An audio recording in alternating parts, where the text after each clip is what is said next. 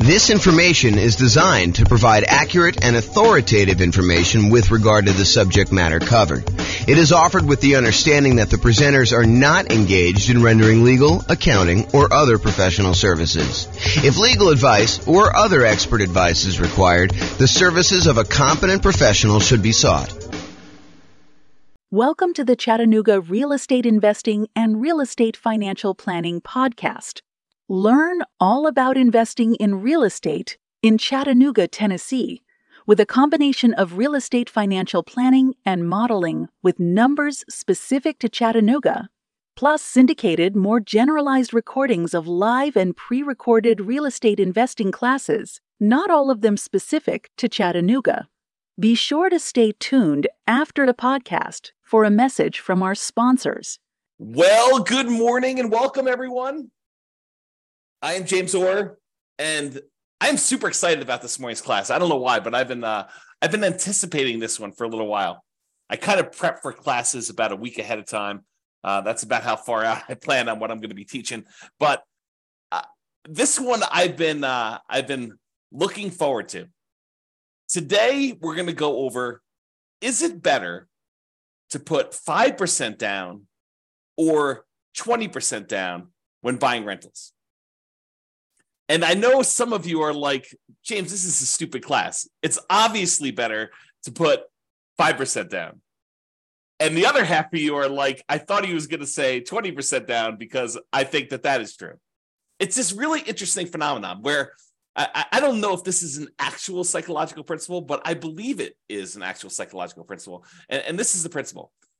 You have a belief, and maybe you're an expert at your own local real estate market, and you've done this math before. You've actually gone through and said, what if I put 5% down and I bought properties for the next, 20 years or so in my local real estate market? Or what if I put 20% down and I bought properties for the next, 20 years or so in my local real estate market? And you prove to yourself conclusively that it is better to do one or the other. The challenge is, it is not universally true. And that is what we are going to find out today as we go through the class. Is it better to put 5% down or 20% down when buying rental properties? That some of this is market dependent. And in case you're already trying to jump to the punchline and say, oh, it's obvious, this one strategy works better in less expensive real estate markets, and this other strategy works better in more expensive real estate markets, I will tell you that is not true. Oh my gosh, that's why this class is amazing. So I'm super excited. Let's jump right into it because I got a lot to cover. And I've never done a class with this sort of format and outline. In fact, I made some of these new comparisons super recently. And so some of this stuff's going to be new. Some of the stuff you may have seen early previews of, depending on how many classes of mine you've watched. But this is all brand new stuff. So, all right, a little backstory. So after I decided to take sabbatical, must have been 3 years ago or so now. I don't know, whenever it was, 2.5 years ago. I started thinking to myself, you know what I'd like to do? I wrote this real estate financial planning software, and it allows me to do these modeling of investing strategies where I could say, what if I decide to buy properties this way? Or what if I decide to pay off properties early this way? Or what if interest rates change, or rents are higher than they thought they were going to be, or rents are going up faster or slower, or prices are going up faster or slower? All these different variations I could do modeling for. But I started thinking to myself, what if I did modeling for the top 300 U.S. cities?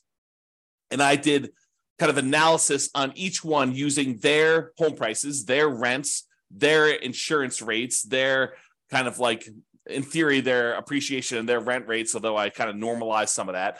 And then when I started doing it, I realized there was some kind of new nuances to some of this stuff. Like, for example, someone in a really inexpensive market who makes a little bit less at their job has a lower kind of like threshold in order to be financially independent. If you're only making $4,000 a month from your job, you don't need $12,000 a month from your passive income in order to be considered financially independent. And somebody in a more expensive market who gets paid a lot more for their job and housing is much more expensive out there, they need to overcome a much higher hurdle to replace the income that they were earning and be considered financially independent. So we had to adjust for income while we did all this modeling. But basically what I decided to do, and what I did, is I decided to do modeling for over 300 US cities with a whole bunch of different strategies. And today we're going to talk about two very distinct strategies. So I'll tell you what is the same, and then I will tell you what is different. So in both cases, the two strategies we're going to kind of compare. And when I say we're going to compare them, I did analysis in 300 individual markets, real estate markets, for one strategy. And I did the same analysis. I did a different analysis for a different scenario in the same 300 different cities. And then I compared them each heads up. So I said, okay, in wherever, Los Angeles, is it better to do the 5% down or is it better to do 20% down? And then I said, okay, what about in Denver? Is it better to do 5% or 20%? And then I aggregated all that data and I could show you that in these markets, it's better. In these other markets, it's not. And if you want to drill right into your specific city and see like what the actual results are for your city, I've got great news. That is also available to you, along with all the other modeling that I did for your city as well. So you can go do that. I'll give you a link here in a little bit. Okay, so in both scenarios, what's the same?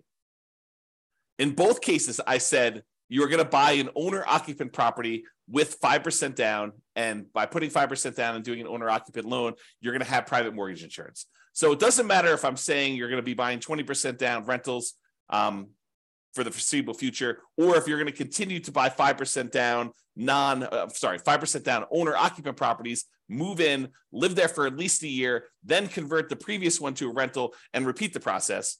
No matter which one you do, the first property you always buy is the 5% down owner-occupant property that you live in. Okay, that is true of both scenarios.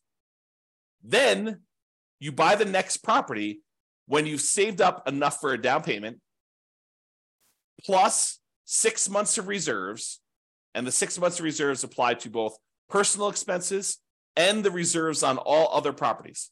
So I will not let you buy your next property until you have the down payment you need plus closing costs, plus any reserves, 6 months of reserves on your personal expenses. Take whatever your personal expenses are, make sure you have 6 months of reserves for that, and 6 months of reserves for every other property that you own up to that point. Okay. And you can't qualify for the loans unless you maintain a 45% or lower debt to income ratio.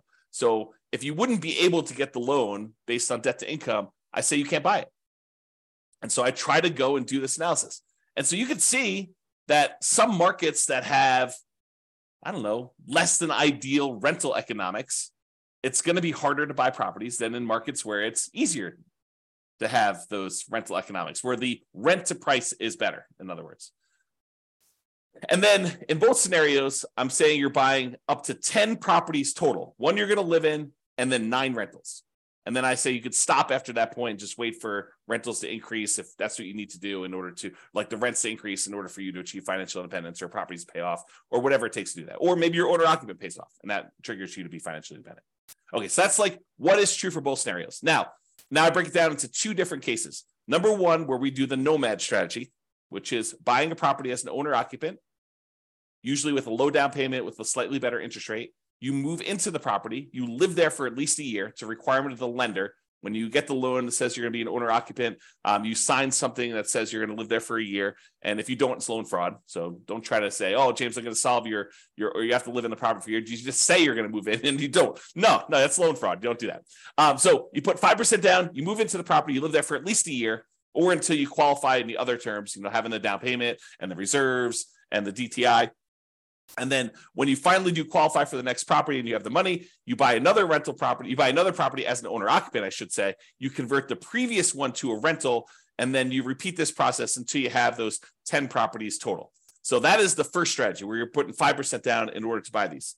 And then the other strategy is that we're going to compare it to is buying 20% down rental. So we do the first one, owner occupant, you buy 5% down, you live there, but then you're saving up. It takes you probably a little longer to save up because you have to save up 20% down plus 6 months of reserves, plus your 45% debt to income ratio. So it might take you a little longer to save that up, but in theory, at least your cash flow is better by putting 20% down because you're borrowing less, although the interest rate's slightly better on the 5% down. So it's closer than you think in a lot of cases, but then you wait to do that. Then you have 20% down payment and you buy the next rental when you have the next 20% down payment and you don't move into any of those properties. You live in the same property from the beginning.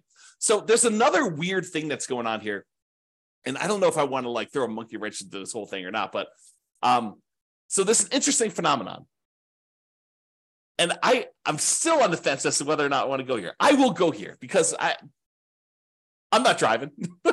So I might as well go there, right? Okay, here we go. So this is the interesting thing that happens. If you think about what it takes to be financially independent. In fact, let me cover this when I go over financial independence, which is on the next slide.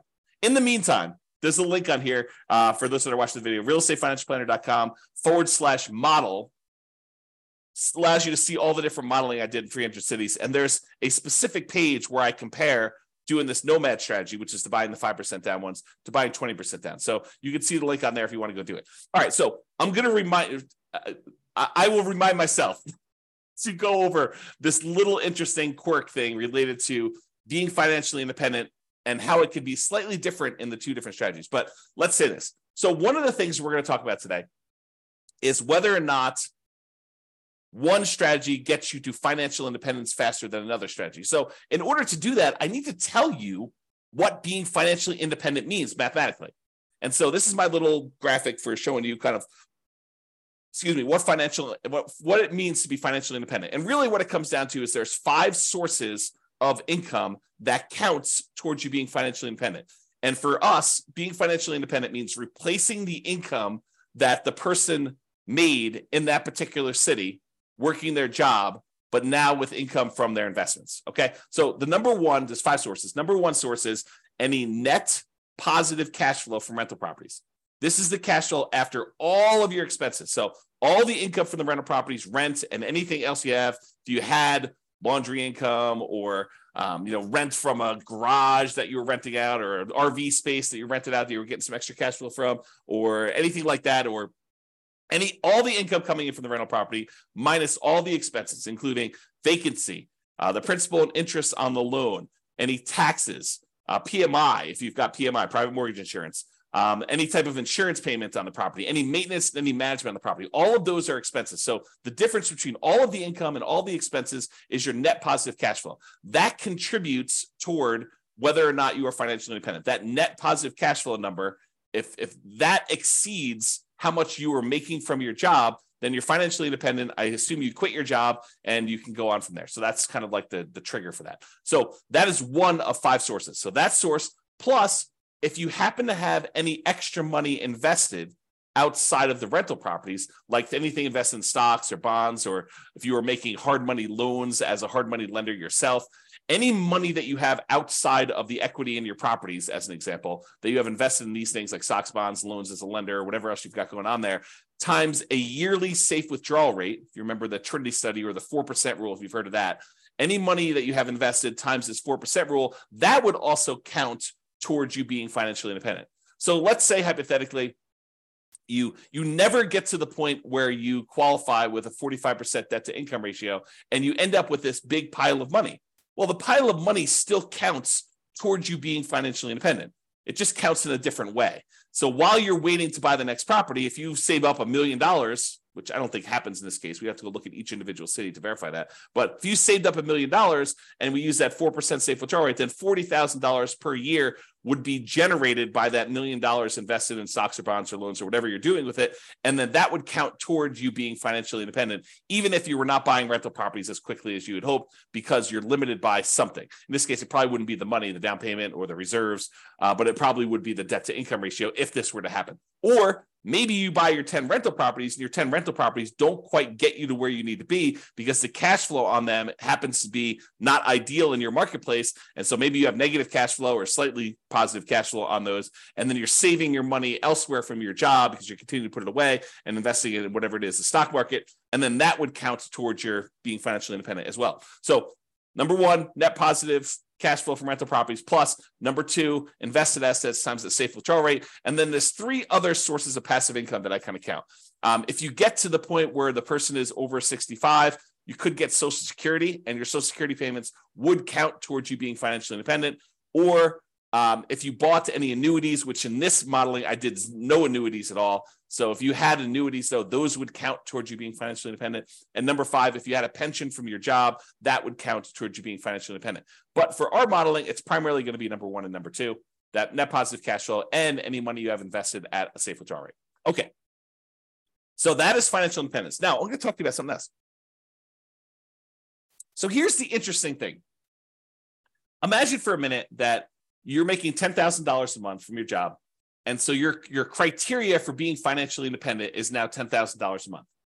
And that includes you paying either rent on a property you're living in, or if you happen to buy a house and you're paying a mortgage on it, the mortgage payment on the property that you're living in. Because in order for you to kind of maintain your lifestyle in retirement, you need to have that mortgage payment that for the property you're renting and living in yourself, or the mortgage payments. Did I say mortgage payment? The rent you're paying on the property that you're renting and living in yourself, or the mortgage payment on the property that you bought and you're living in. But what happens when you finally get to the point where the property that you bought is paid off and you no longer have a mortgage payment? You no longer need the $10,000 a month that you were making at your job, because now the mortgage is paid off and you don't need to make that whatever your mortgage payment number was. Let's call it $2,000. So before, all of your expenses, taxes, your insurance on your car, your health insurance, your food costs, all your entertainment costs, any car payments you have, any car maintenance you have, any gym memberships, any Netflix subscriptions, like all the stuff that you'd have to pay, including your housing and everything else in there, might have equaled about $10,000 while you're working, plus some savings. In this case, once your house gets paid off and you no longer have a mortgage payment, the amount you need drops from $10,000 a month to $8,000 a month, as an example, because you no longer have that $2,000 a month mortgage payment. So now the threshold for you to be considered financially independent has dropped. Why do I bring this to your attention? I do the calculation this way, by the way. So, and you could toggle it on and off. If you're like, I don't like the way you do that calculation, if you were running the software yourself, you could say, do reduce the threshold for being financially independent by the mortgage amount when their mortgage gets paid off, or do not, don't adjust this automatically. But I do adjust it in the modeling I'm doing. So why am I even telling you this? Why is it important? It's important because the two different strategies are very different in how this comes into play. So when you're doing the nomad strategy and you're buying a property with 5% down, you're moving in there, you're living there for a year, and then you're converting that property to a rental when you buy the next one, the owner-occupant property is a year later. And when you do it again, you keep moving that year out that you buy your next owner-occupant property. So imagine you could do this in 10 years where you had enough money saved up and you're able to acquire the properties where you're able to do this in 10 years. Well, when does your mortgage get paid off when you do the nomad strategy?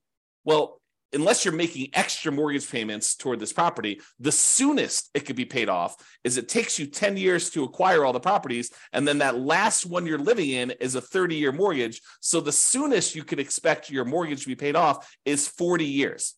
The 10 years where you acquired the 10 properties, but the last one is the one you moved into. And that's the one you're waiting to get paid off, because then you no longer have a mortgage on the property you're living in. So the soonest it could happen is 40 years.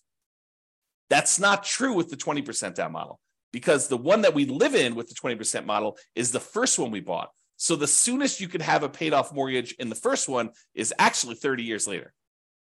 And this may come into play. If we don't quite have enough, if we're getting really, really close, but we don't quite have enough, maybe the reason why the one with 20% down becomes financially independent earlier is because their mortgage gets paid off, and then their threshold to be considered financially independent drops a little bit by whatever that mortgage payment was. And so that may move them over the edge and may bump them up. And we may see that in the data. Okay. So now that I've got off on a tangent, let's talk about some of the other assumptions. So I think I talked a little bit about this, but I'll cover them all just to make sure I cover them. So each city's modeling uses that city's median home prices and estimated rents on those properties.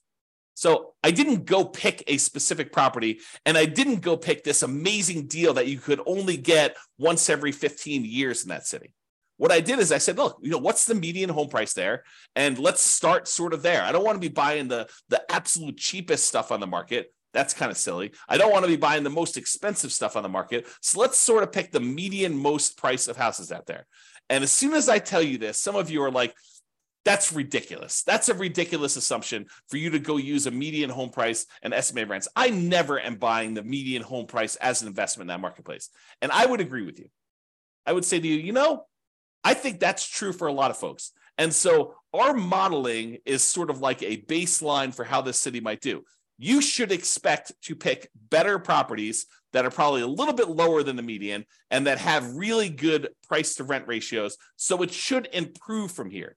This is sort of like if you did this and you didn't do it amazingly well, as kind of a starting point. And I do other modeling where I say, look, we're going to buy 10% discount from the median. And I'll probably do some additional modeling where we do even more distinctions about doing that. And we apply some of the 88 strategies to improve cash flow in order to improve on that. So on all these models that I did not apply any of the 88 strategies we have to improve cash flow on these. So these are not like optimized plans. They're sort of like baseline, doing the median, doing what a typical rent might be on a median price property, which may not be ideal. I grant you that. Okay. The next assumption, the job income does vary based on the city. We don't assume that someone living in Los Angeles earns the same as someone living in Mobile, Alabama. We just don't do it because it's not reality. Most people getting jobs in Los Angeles are going to have a higher wage than someone living in Mobile, and the properties are more expensive in Los Angeles than they are in Mobile, and so they really do need that to be able to qualify. So the job income varies based on them being able to afford a property in that marketplace. I say, look, you need to have the same income in order to be able to qualify for a loan. Otherwise, there may be cities where I say they're making $10,000 a month, but $10,000 isn't enough to qualify to even buy a median property ever. So I limited that by saying the income you need says that you can qualify for a property, okay? Which means now that they need to replace that income in order to be financially independent. So because I gave them the boost of have a higher income to be able to afford to buy a property, now I say you gotta actually meet that threshold in order to be considered financially independent. So cities that have higher income also need more passive income, more investment income, more rental income to be considered financially independent, in case I was not clear about that. And we assume, the other assumption we have, is we assume that everyone starts with just enough money in down payment to buy that 5% down owner-occupant property with closing costs, which I assume to be 7% of the price of properties in their marketplace with a minimum of $10K. So if your market happens to be really, really inexpensive, where that would have been less than $10,000, I said never go below $10K. Everyone got at least $10,000. In markets where it's much more expensive to buy a property, those guys get an advantage of having a little bit saved up to be able to buy that first owner-occupant property with 7% of the price of properties in that marketplace, the median price of properties in the marketplace, as savings to start with, plus which means it's 5% down plus some closing cost money. And then interest rates are, as of right now, 6.5% for owner-occupant purchases with 5% down, plus a separate PMI, and 7% for non-owner-occupant 20% down purchases with no PMI. So I do penalize non-owner-occupant loans, which is the reality. So if you were going to go get an owner-occupant loan with 5% down, you'd be paying about 6.5 in our marketplace, a little bit higher, a little bit less, depending on when you time it. And I will change this over time and rerun the analysis. And then the non-owner-occupant guys are paying 7% for the 20% down, and they do not have PMI. A point on things changing over time. So I'm going to show you numbers from today. But if you come back, if you're listening to this recording after the fact, you may go to the page where you could see the details and the assumptions and the new modeling, and you may see all the numbers different than what I said. Why? Because if I come back in here and I adjust all the interest rates for all the things and rerun them, then they may be different. Some cities maybe do better, some cities may do worse. Or if you come to me afterward, you said, hey, James, I saw your presentation, and I'm going to ask you to do this for me at the end, but hey, I saw your presentation. I happen to live in Atlanta. And I've improved numbers for you using Atlanta, not ones where it's like I'm doing an amazing job and I'm able to get these like once in a lifetime deals, but deals that people can consistently buy in Atlanta. And it's not the median price and it's not the rent you might expect to get on the median price house there. It is 25% below median or 20% below median, or whatever your numbers happen to be. And these are better estimates of insurance, better estimates of taxes. And so I can go ahead and give you better numbers for Atlanta. And so the Atlanta numbers may also change, which could change my numbers for like what percentage of these do better and what percentage, how much better they do. And so if you happen to be in a city and you have improved numbers for me, reach out. Let's improve the numbers. We'll improve the modeling, and I'll redo all of the modeling for that city. So you tell me the new numbers, and it goes, I basically have a database, and then it reruns all the data from the database and creates all the comparison models for everything. We can do that for a city, okay? And one of my last assumptions is I did model this out for 100 years. And you might say to me, James, come on, 100 years? Why are you doing 100 years? Well, I was doing 60 years because I thought that was a much more reasonable time frame. But then some things were happening where people were not becoming financially independent in that 60-year period. And I thought to myself, well, what if it was at 60 years and 1 month that they became financially independent? So I was like, well, I'll just extend that a little bit. Maybe I'll do 65 years. And eventually I got to the point where I kept doing that. And I was like, why don't I just do 100 years and see who becomes financially independent in 100 years? Yeah, if it gets really, really far out, it's probably not going to be realistic to think about somebody becoming financially independent 92 years out. But I do run it that far out so that you could see what happens as an example. Okay. Now, if you want to see all the details of what I'm talking about, if you go to realestatefinancialplanner.com/model, you can either pick from a whole list of comparisons. What's better? 5% down, 20% down, which is what we're doing here, or 20% down versus 25% down, or paying PMI up front versus not hiring a property manager versus not hiring a property manager. So there's all these different kind of comparisons I'm doing on there. Or pick your specific city and drill down into all the different modeling I did for your specific city. You can do that. Go to realestatefinancialplanner.com/model, and you can see that. Now, I have to warn you, I sometimes wonder if I should lock down this analysis and make it only for clients. Right now, it's all open, but there may be a point in the future where I lock it down. I say, look, doing this modeling, the people that are supporting us financially, maybe I should reward them with some extra stuff. And so that may change in the future. As of right now, it's completely open. All right, with that being said, let's jump right into the data. So there's primarily two things I'm going to be looking at. Although I do look at some other things like risk too, which is fascinating. Like certain strategies, they may be faster, they may give you a higher net worth, but they're riskier, and you may not want that extra level of risk, which totally fascinating subject. Might have to do some deep dives on that. All right, so the two primary ones I'm going to discuss, though, two primary measuring metrics, the kind of things I want to measure here are how fast they get to financial independence, how fast they are, the passive income they've got coming in from the rental properties and any money they've invested times the safe withdrawal rate, or any of those other passive incomes like annuities, Social Security, or pensions. Like how fast do those get them to the point where it replaces their income? And secondly, net worth. Because you may say, look, I didn't technically get to financial independence, but after 50 years, I have $14 million in net worth.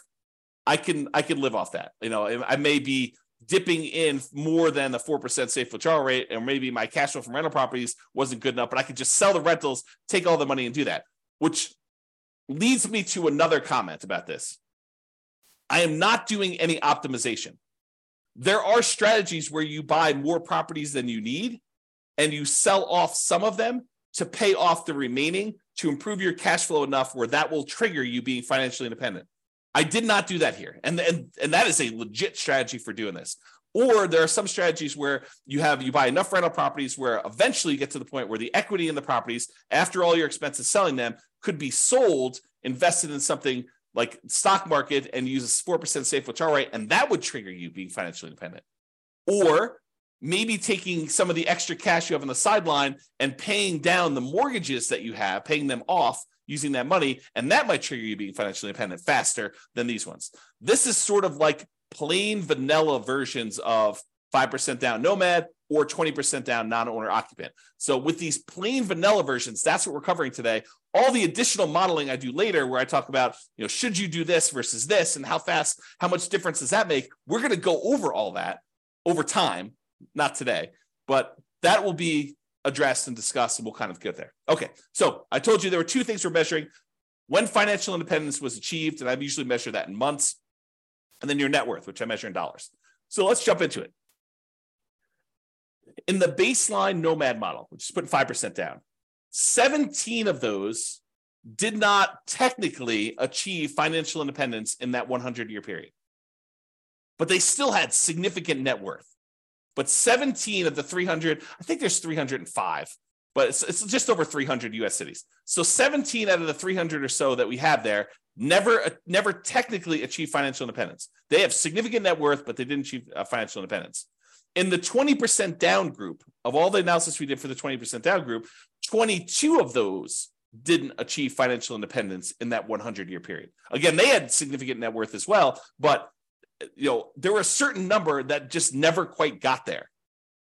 Rough markets where it's really hard to make rental properties work.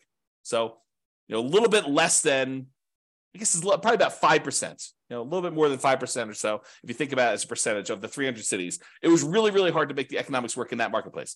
Now, as another side note, the people buying 20% down non-owner occupant properties, they could have just as easily said, look, I'm saving up my money. Why don't I go buy rentals in a property where the economics do make sense? I could have bought properties in a property where cash flow made a lot more sense than buying in the market where it's really, really hard to make cash flow. I didn't model that, but that's a reality, right? You can't quite do that with the nomad strategy because you're putting 5% down and you're moving into the properties and living there. Unless you plan on living in the other city, you're not going to be able to do it remotely, right? But the 20% down one, you could have, okay? There were 17 cities where both of them never achieved financial independence. So all 17 of the ones where nomad didn't work, it didn't work for 20% down either. And then in addition to that, there were 5 more with the 20% down where that didn't work. And these were markets where it was exceptionally hard to make real estate investing work with our current assumptions. Remember, not doing amazing stuff, not doing 88 strategies to improve cash flow, not doing any of that stuff. So this is sort of like the baseline sort of, not worst case scenario, but like medium sort of case scenario where I'm not really trying that hard in order to make this work. Okay, so here's the numbers though. 20% down achieved financial independence faster in 171 cities. So more than half the time, it was better to do 20% down. But what's fascinating about that is for the people that were saying like, oh, it's obvious, James, 20% down is always better. You feel vindicated. You feel like, yeah, see, James, 171 cities. Well, not so fast because 97 cities, it was faster to do nomad. Mind exploded because it's crazy to think about this. There are some cities where you would be better off doing 20% down, and there are some cities where you would have been better off doing the nomad strategy in order to achieve financial independence faster. And in 37 cities, it didn't make any difference at all. It was exactly the same amount of time, whether you did 20% down or 5% down.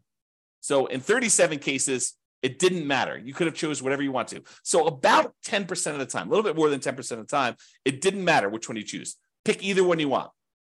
But in 171 cities, a little bit more than half the time, you would have been better off doing 20% down. In about a third of the cases, you would have been better off doing nomad.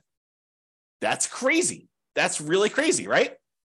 This is the same data broken out a different way. So the red sections show you how many of the cities achieve financial independence in this sort of time frame. So there were about 5 nomad cities where people were doing the nomad, that they achieved financial independence in less than 100 months. Only took them about 100 months to be financially independent doing the nomad strategy in that particular city, which is crazy. But there's only 5 cities like that. There were about, I don't know, whatever this is, 13 cities where it took just over 100 months, probably in the 100 to 150 months. And then there were 15 cities where it was in that, I don't know, 130 to 160, 130 months to 160 months. So about 10 years to whatever that is, 14 years, somewhere in that ballpark for doing that. And then it kind of goes down a little bit and then it kind of goes up here. But there's some other stuff here. So remember what we said with the nomad, the fastest they could actually pay off a property would be about 40 years. 40 years is about 480 months, if my math is right. And so we do see a little bump up here with some cities that could be financially independent there. And maybe some of them took a little longer than that, exactly 10 years to acquire the property. So we do see a little bump up for the nomad ones here, where we see a larger number of them being financially independent just after that kind of like 40-year period, which we'd expect. And there were some that took a long time, but not that many. It's a relatively small number that took more than this really long time to get that. Now, the gray lines are the 20% down ones. So similarly, there were a few, there were 5 ones who were putting 20% down. They achieved financial independence really, really fast. Less than probably 5 years. Their requirements weren't that hard to be financially independent doing that. And then there are a whole bunch here that kind of like increased over time, and you can see where they are. Now, just visually looking at it, it's kind of hard to do, but visually looking at it, it almost looks like 20% down shifts a little tiny bit to the left. So my gut feeling, just glancing at this and not doing any math on it, and I could be totally wrong about this, it seems as though 20% down is the tiniest bit faster, the tiniest bit shifted to the left, where we front load like how many months it takes to be financially independent. All right. Now, before, remember I asked you, like, so James, it's obvious it's the more expensive cities that are the ones where it's harder to be financially independent. And so those are the ones where it's better to do whatever strategy you think is true, right? Which I'm going to show you is probably not true, okay? So this is a chart showing you how much faster one strategy is over another. And so I'll describe what's going on here by taking like one dot here. So let's just take this dot. So in this city, because it's green means that 20% down was better by that many months. So in this dot, putting 20% down was about a little bit less than 50 months faster, a little bit more than 4 years faster to do 20% down than doing Nomad. And that is a city where the home prices are about $400,000, because this shows you how expensive the properties were in that market at the start. So the dots that are over here are expensive markets. The dots that are over here are less expensive markets. And if they're green, it means that 20% down was better by that number of months. In most cases, it's going to be less than 4 years difference. Well, 4 years faster, because this is the 50-month range. So 20% down was less than 4 years faster in most of these dots. Versus over here, where the dots are red, that means that Nomad was faster by this number of months. In this case, right here, this is about, 70 months faster. So in a market that was a little bit less than $250,000 properties, Nomad was about, 7 years or so faster. Seems like, whoops, I clicked on the button. And so you got to get a feel. And then these gray dots are on the zero line, where those are exactly the same. Now, if you said, it's because they're all in really expensive markets, that's why 20% down is all better, we would expect to see a whole bunch of green dots over here with expensive markets. And if you said, hey, Nomad is better in really expensive markets, those show up over here, we'd expect the dots to be over here for doing that. But as you can kind of see, most of these things are clustered where they're relatively evenly distributed by price. There's not like all of them are on one side of the line or all of them on the other side of the line based on a certain price being there. And so you could see it's relatively even. It's not a price sort of thing in that marketplace. Now, I will point out one thing, though. There are times when Nomad is a lot faster, a lot of number of months difference, where most of the time the 20% down, well, it may be faster. It's not that much faster, less than 4 years. You can kind of see that. All right. But there are times when Nomad is significantly faster. And so you might want to consider that when you're thinking about which strategy to use as well. Okay. All right. So we talked about speed to get to financial independence. Now let's talk about net worth. So as far as net worth goes, you have a higher net worth. I picked 40 years in the future as an arbitrary stopping point. So this is the net worth at year 40. 40 years in the future from when you start, you have a higher net worth, starting with the same exact amount of money, by the way. Everyone starts the same money. Everyone starts with the same earning power in that city. So I'm comparing the same city to the same city. So we're saying that a higher net worth is a comparison between the same city, Atlanta to Atlanta, LA to LA, Denver to Denver. Like, we're comparing the same city to the same city. We're not comparing one city to another. So in that case, 103 of the cities, you would have had a higher net worth doing the Nomad model than doing 20% down. So about a third of the time, you would have a higher net worth being a Nomad at year 40 than doing 20% down. In about 189 of the cities, you would have a higher net worth putting 20% down than doing Nomad. So squint really hard. It's like a third of the time better for Nomad, 2/3 of the time better for 20%. And honestly, 13 cities, you didn't have a difference, where net worth was essentially the same. Okay. And we'll go over some of these numbers here a little bit better. Oh, I want to also point out that when I talk about these net worth numbers, you're going to hear some numbers here in a minute about they have $11 million or something like that. Realize that's $11 million in 40 years in the future. And so it's an inflated dollar because there's inflation happening over that time. It's like having about 1/3 of that today. So if you want to say well, what is that in today's dollars? The general rule of thumb using a 3% inflation rate is we're going to see about 1/3 of that value 40 years in the future. So if it's $12 million 40 years from now, it's going to be about $4 million in today's dollars, if you think about that. All right. Remember we did that chart before where I told you how much longer it took to be financially independent? And I broke it out by showing you here's where it gets more expensive with the houses, and here are the least expensive, the less expensive houses. And the ones that were green were for one strategy, and the ones that were red for another strategy. We did the same chart, but now we're talking about the difference in net worth. And so the green ones are where Nomad has a higher net worth, and the red ones are where the 20% down has a higher net worth. And you can see there are times when the net worth is pretty significantly higher for some of these strategies. And you can see that because the red ones tend to cluster closer to the zero line, that means that the difference in net worth is slightly lower for a lot of these for 20% down. In other words, the amount of difference in net worth is probably less when 20% down wins, when 20% down is more. And with green, with the Nomad ones, sometimes the net worth is significantly better. There are some outliers where it's way, way, way better in terms of net worth for you to do Nomad than it was for you to do the other things. And there are some outliers over here too, but it seems like the green ones have more outliers to do that. The other thing to point out is this a pricing thing? Do we always see higher net worth as the price increases? I don't think so. Maybe the 20% down has a slightly skewed thing where they have some more stuff here with higher net worth. But overall, and maybe you could say the green ones are a little bit more effective in the lower price range because they kind of show up lower. But overall, I wouldn't say it's too extreme. Just glance at the data. Okay. All right. So it is possible, even with 6 months of reserves before you buy your next property, if a property has really ugly negative cash flow, and your savings rate isn't enough to supersede that, it's possible you could run out of money doing these strategies. And so there are 9 cities where you possibly run out of money doing this strategy when you're doing Nomad. And there are no times when you run out of money putting 20% down. So that's super interesting.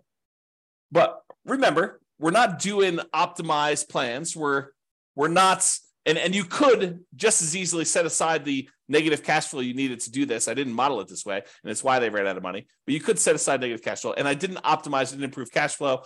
We didn't buy better type deals to do that. So it's something we could fake, and it's not that many, right? I mean, we're talking like 9 out of 305 cities or something like that, and 296 of the cities you did not run out of money, and it was basically there. Okay, and so if we did this in real life, we could probably get rid of these 9. But because I modeled them and I did just really, really fixed programmatic investing strategy, that's why you ran out of money. Okay. Oh, these are the ones that ran out of money and how much they ran out of money. And some of them were significant, which makes sense. If you're buying really ugly negative cash flow properties and you keep buying more of them, yeah, it's going to compound on itself and get ugly. So yeah, there's some of them some of them were really small. Some of them were relatively small. Some of them were medium size. And one of them was really ugly. Okay. Most of them were this gray line where they were not running out of money. Everything was the same. And it tends to be more expensive properties, clustering around this 1.5 million and up range. So in markets where it's much more expensive, it's much harder to make the positive cash flow work. Those are the ones we're seeing that with. Although there were a couple down here where you just had ugly ratios. And this could be another situation where, I'm using numbers that I think are realistic, but I'm not an expert at whatever city they are. I don't even know. But, I'm not an expert at whatever city. And you look at my numbers, you're like, James, no wonder why your numbers aren't working. Your rent is about 20% low. Okay, well, tell me that and we'll fix them. All right, here's the summary. I break down the summary in two ways. I look at what the average was for all 300 cities, and then I also look at what the median was. So the average is you take all the numbers, you add them together, you divide by however many there were, 305 or something like that. The median says, okay, stack all the numbers so that the lowest number is up here, the highest number is down here, and pick the middlemost value. So it gives you an idea of what the middlemost or the median number would be. Okay, so let's look at this. As far as median goes, the middlemost number, the median most net worth, the middlemost net worth doing the Nomad model at year 40 is about $8.2 million. So half of them were better than that, half of them were worse than that for how much net worth you'd have. $8 million versus it's at $8.2 million. 20% down is $8.9 million. So it's a little bit higher in terms of net worth on median, a difference of about $640,000. So again, 40 years in the future, it's really a third of that. So it's like a $200,000 difference, or about 7.8% difference. Not like nothing, but not crazy extreme either. So the difference between net worth between these two, 40 years in the future, it's about $640,000. It's like almost being a difference of $200,000 now on a $3 million-ish net worth. Yeah, not super crazy significant in my opinion. Okay, the median, as far as whether they were short on money, the typical property was not short on money, never ran out of money, and we in the median most case we bought all 10 properties in both situations. And as far as how long it took on median to achieve financial independence, for the Nomad model, the middlemost number was 529 months, which if anyone wants to do the math, what's 529 divided by 12? Let me use my calculator. I'll tell you a second. Let's see, calculator, 529 divided by 12. So about 44 years on median. So half of them were better than 44 years, half of them were worse. In terms of 20% down, 509 months divided by 12, 42 years. A difference of about 20 months, a little bit less than 2 years difference between those two for the middlemost number.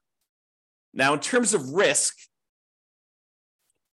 because I'm running a little bit short on time, I'm not going to go like crazy into risk, but I will just point out to you that the Nomad model was better in half of the measures of risk, and the 20% down model was better in the other half of the measures of risk. So if you think about it, they were each risky in their own way.